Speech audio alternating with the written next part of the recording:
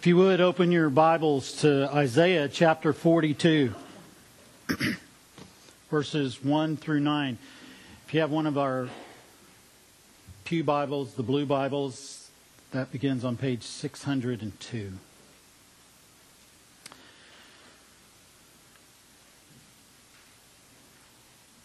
We have yet another song to be sung this morning. It's not a song that some superstar singer-songwriter has written that has just dropped their latest album. No, this is a song of God the Father. He brings it to us here in chapter 42 of the prophecy of Isaiah. Hear now the word of the Lord, the song of the Father. Behold my servant, whom I uphold, my chosen, in whom my soul delights. I have put my spirit upon him. He will bring forth justice to the nations. He will not cry aloud, or lift up his voice, or make it heard in the street. A bruised reed he will not break, and a faintly burning wick he will not quench. He will faithfully bring forth justice. He will not grow faint or be discouraged till he has established justice in the earth, and the coastlands wait for his law. Thus says God, the Lord, who created the heavens and stretched them out, who spread out the earth and what comes from it, who gives breath to the people on it and spirit to those who walk in it. I am the Lord. I have called you in righteousness. I will take you by the hand and keep you. I will give you as a covenant for the people, a light for the nations, to open the eyes that are blind, to bring out the prisoners from the dungeon, from the prison those who sit in darkness. I am the Lord. That is my name. My glory I give to no other, nor my praise to carved idols. Behold, the former things have come to pass, and new things I now declare. Before they spring forth, I tell you of them. This is the word of the Lord. Thanks be to God. Let's pray together. Our Father, we acknowledge this to be your word. You have indeed proclaimed it. You have told us of it. You have declared it to us even before it came to be. We know it's true in all that it teaches, and we bow before you, our Lord and our God.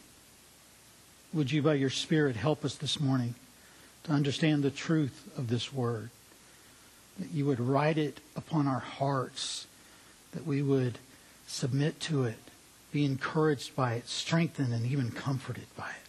We ask these things in Jesus' name. Amen. We don't have to look far in this world for examples of ungodliness. They're all over the news constantly, almost 24/7. But it's even in our own hearts, in our own lives. And the injustices of a sin-ravaged world become apparent to everyone. What stands out this morning, though, in bold contrast to that darkness, is the light of the glory of God. And as believers, we can testify to all who would hear that we have seen His glory. The glory of the one and only who came from the Father, full of grace and truth. But as we'll see here in a moment, it takes more than words to bear witness for Christ. What we have before us in Isaiah chapter 42 is one of 4 songs of the servant of the Lord God Almighty that are found in the prophecy of Isaiah. As Scripture unfolds, we see these prophetic songs fulfilled in the Lord Jesus Christ. And here in chapter 42, in verses 1 through 4, God the Father sings about the Lord Jesus. And in verses 5 through 9, he sings to him of the mission assigned to him, a mission to bring God's truth to the entire world, a task which he will indeed fulfill. And it starts off, "Behold my servant." Immediately we see here in the verses that follow that the Father delights in the Son. And the delight the Father has in His Son, Jesus Christ, is related to His character and to His accomplishments. As a servant, He is obedient to the Father who commissions Him. And He is upheld, supported, and led by the Holy Spirit. Now, all true prophets had the Spirit of God, but Christ has the Spirit without limitation.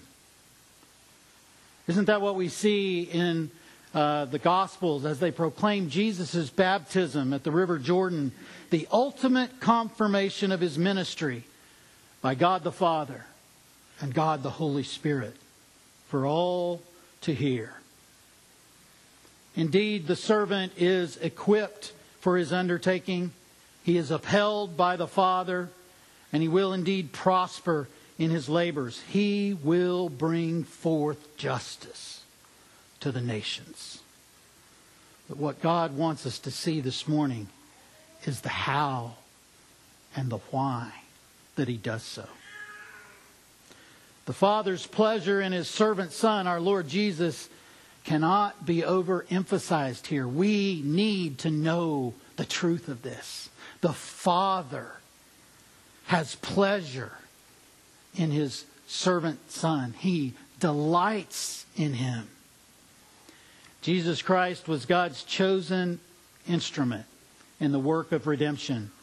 In the council of eternity past, when God the Father and God the Son came together to establish the work of redemption, in view of the fall of man, the Lord Jesus Christ was the chosen instrument by which God decreed that He would redeem His people for Himself.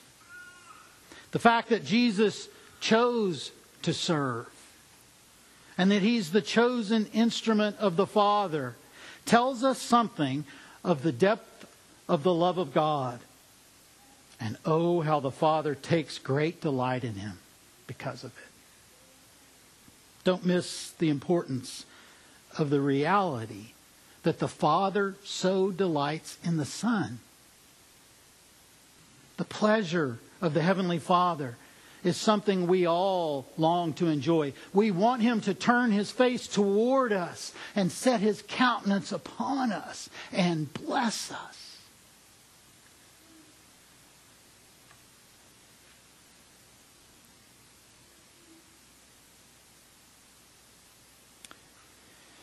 If you're like me, you look forward to the day when you stand face to face with Him.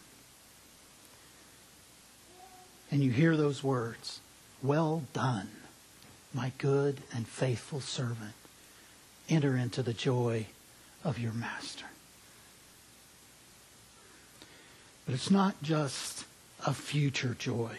The fact that we are even now in Christ assures us that the Father delights in us now. Have you ever stopped to think about that? God the Father delights in you because of Christ. The Father delights in us because He delights in His Son. Our acceptance with God is based on the fact that He is pleased with His Son and the work of His Son, and united to Christ by faith, He doesn't just accept us. He embraces us. He welcomes us home. The Father has become well pleased with us. Christ died on our behalf that we might be so delightfully accepted by the Father. Take a look at verses 2 through 4. And we begin here to see something of how the servant will serve. We're told that the Messiah will not be found shouting in the streets. By the way, this shouting that is spoken of here is not an authoritative proclamation. It says he will not be found shouting in the streets, and it's speaking of quarreling in the streets. It's almost like something you would witness after some sports team has lost a game and the fans are out in the streets arguing and complaining of how unfair it all is. So we're told that the servant of the Lord will carry out his work without ostentation, without drawing attention to himself, but rather with humility, self-denial, and unpretentiousness. This is how the servant of the Lord will be recognized. This is how he will be known. So the character of the servant will be seen by his actions, not just his words. We will know the Christ by how he carries out his mission of redemption. The text here repeats again and again the theme of justice. He will bring forth justice. He will faithfully bring forth justice. He will establish justice in all the earth. Justice is the principle of all the Lord's dealings with all of us. He blesses good and he curses sin without exception. Throughout the history of humanity, he blesses good and curses sin. He is unswerving in his justice. Like Abraham with Isaac, just when we think we know what justice is, God provides a substitute for us. A substitute that is given. However, it's not just the principle of wrath and justice that this text has in view. It's the provision that is made and what it proves. What it proves to us as absolutely true. If you look back at the end of chapter 41, the God of Israel calls on the people of all the other nations to bring forth their idols for a simple test.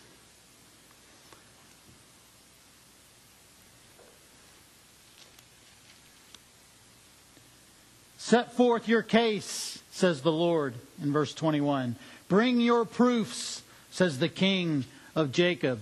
Let them bring them and tell us what is to happen. Tell us the former things, what they are, that we may consider them, that we may know their outcome, or declare to us the things to come. Tell us what is to come hereafter, that we may know that you are gods. Do good or do harm, that we may be dismayed and terrified. Simple test. But the idols, the false gods, are silent. People turn back to their idols for comfort, but they fail the test. And God declares the final verdict down in verse 24. Behold, you are nothing, and your work is less than nothing. An abomination is he who chooses you. And in verse 29, behold, they are all a delusion. Their works are nothing. Their metal images are empty wind. But behold, my servant. He begins chapter 42. This court challenge that's presented in chapter 41 produces a very real consequence. And the decision of the court is the justice that is declared in chapter 42. And that justice is the proof that the Lord God of Israel is the one true God, and all the idols are false. And it's the task of the servant to carry this verdict of one true God to all the world in word and in deed. Well, the contrast was clear. The idols were silent. They were worthless. The result of their worship is the blindness, the captivity to error, and the darkness spoken of in verse 7 of chapter 42. This is the utter brokenness that the servant has been commissioned to restore. You see, our God saves. Nothing can stop him. The same Lord who stretched out the heavens puts that same power to work here. He is the maker of all men. All receive their breath from him, and now he will act in similar power to save them through the ministry of the servant, the Lord Jesus Christ. Jesus will bring light and sight and freedom to the captives. Notice the I statements in verse 6. They should give us comfort, for they confirm this covenant of redemption. God the Father says to the Son, I have called you. I will take you and keep you. I will give you as a covenant for the people. The Father in Christ brings reconciliation to the world. We hear about that more clearly in 2 Corinthians chapter 5, beginning in verse 18.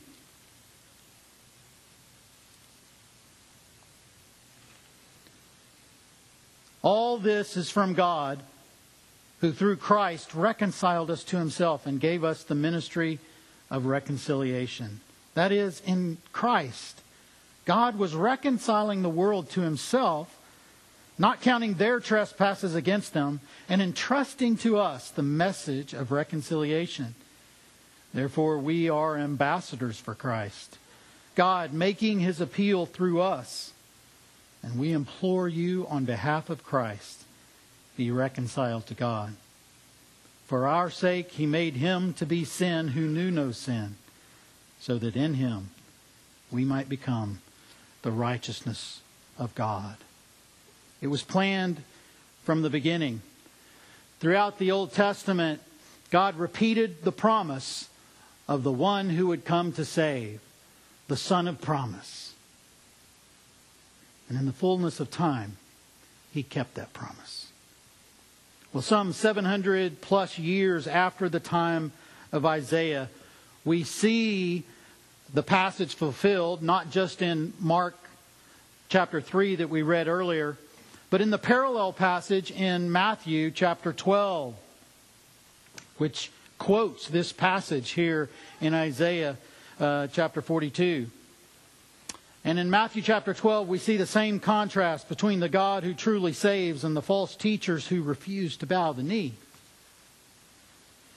Remember how God had called the nations to have their idols do something, do anything, to show the truth of their character, of their idols. Well, the proof was in the pudding, and they showed just how detestable, how false they were, as were all who followed them. In Matthew chapter 12, the Pharisees are looking for a reason to accuse Jesus of sin.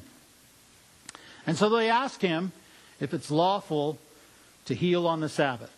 Jesus tells them that it is, and then he demonstrates it by healing a man's withered hand, completely restoring it. Do they bow before him as Lord of the Sabbath, as the Son of God, the servant of the Father who has been sent to save? No. They go away and they plot to kill him. Matthew chapter 12, beginning verse 15, says this. Jesus, aware of this, withdrew from there, and many followed him, and he healed them all, and ordered them not to make him known. This was to fulfill what was spoken by the prophet Isaiah. Behold my servant whom I have chosen, my beloved with whom my soul is well pleased. I will put my spirit upon him, and he will proclaim justice to the Gentiles. He will not quarrel or cry aloud, nor will anyone hear his voice in the streets. A bruised reed he will not break, and a smoldering wick he will not quench, until he brings justice to victory. And in his name, the Gentiles will hope. Can you see the contrast between this servant and the Pharisees and their false god? They vainly seek to accuse and destroy, but Jesus comes to heal, to restore, and to save. Jesus knew what the Pharisees were up to, so he intentionally, deliberately withdrew from them. He knew that it was not yet his time to die. It was not yet the time the Father had appointed for him to be delivered up. That would come, but not yet. And so he withdrew in light of his knowledge of their designs and in his knowledge of the mission to which he had been sent. He came to do the will of the Father, not to glorify himself. Remember that the servant would not quarrel in the streets or be pretentious. He would not break the reed that was already bruised or snuff out the faintly burning wick. With great tenderness and compassion, Jesus drew people to himself that they might know the salvation of God. He would come not to take for himself, but to be given as a covenant for the people, and thereby bring true restoration and salvation. Even after the Pharisees left and Jesus withdrew, many people still followed him, and he healed them all. True to his character, true to his calling, Jesus fulfilled Isaiah chapter 42. This is so important for us to understand, not so that we will have great ammunition for our next debate with unbelievers, not so we can just say that we believe that Jesus is the Messiah, but so that we can show the world the character of our Savior by how we live. You see, it takes more than words to bear witness for Christ. God wants all who bear the name of Christ to manifest, to show forth the same commitment to do the will of the Father rather than our own. To manifest tenderness and compassion towards the bruised reeds and faintly burning wicks in our lives. To pursue godliness in tangible ways. It's not simply something that's important for our own spiritual warfare. It's not only something that's pleasing to God. It's absolutely necessary to our witness to a watching world. It is what will stand in stark contrast to the darkness of this world and truly testify to the truth and reality of the one true God, the Savior of sinners. I suspect that in the church in America today, the single greatest obstacle to our evangelistic work is the lack of godliness in the people, in the congregation of God's people.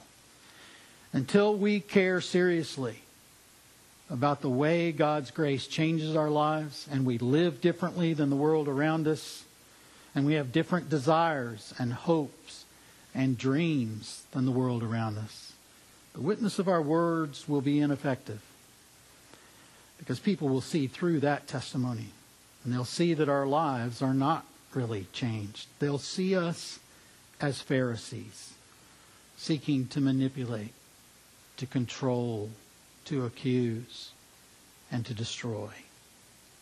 But if, in our union with Christ and by the grace of the Holy Spirit, we live out the servant's testimony, that the Lord our God is real, and that He alone has the power to heal and to restore and to save, then as Scripture says, in His name, the nations will put their trust. All to the glory of God the Father, God the Son, and God the Holy Spirit. Let's pray.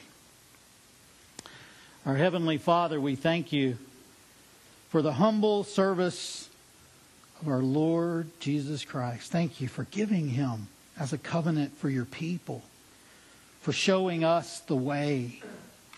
As we follow Him, may our lives so reflect His character that others may indeed see and hear our heart's joyful cry that Jesus Christ is Lord. For Your glory we pray. Amen.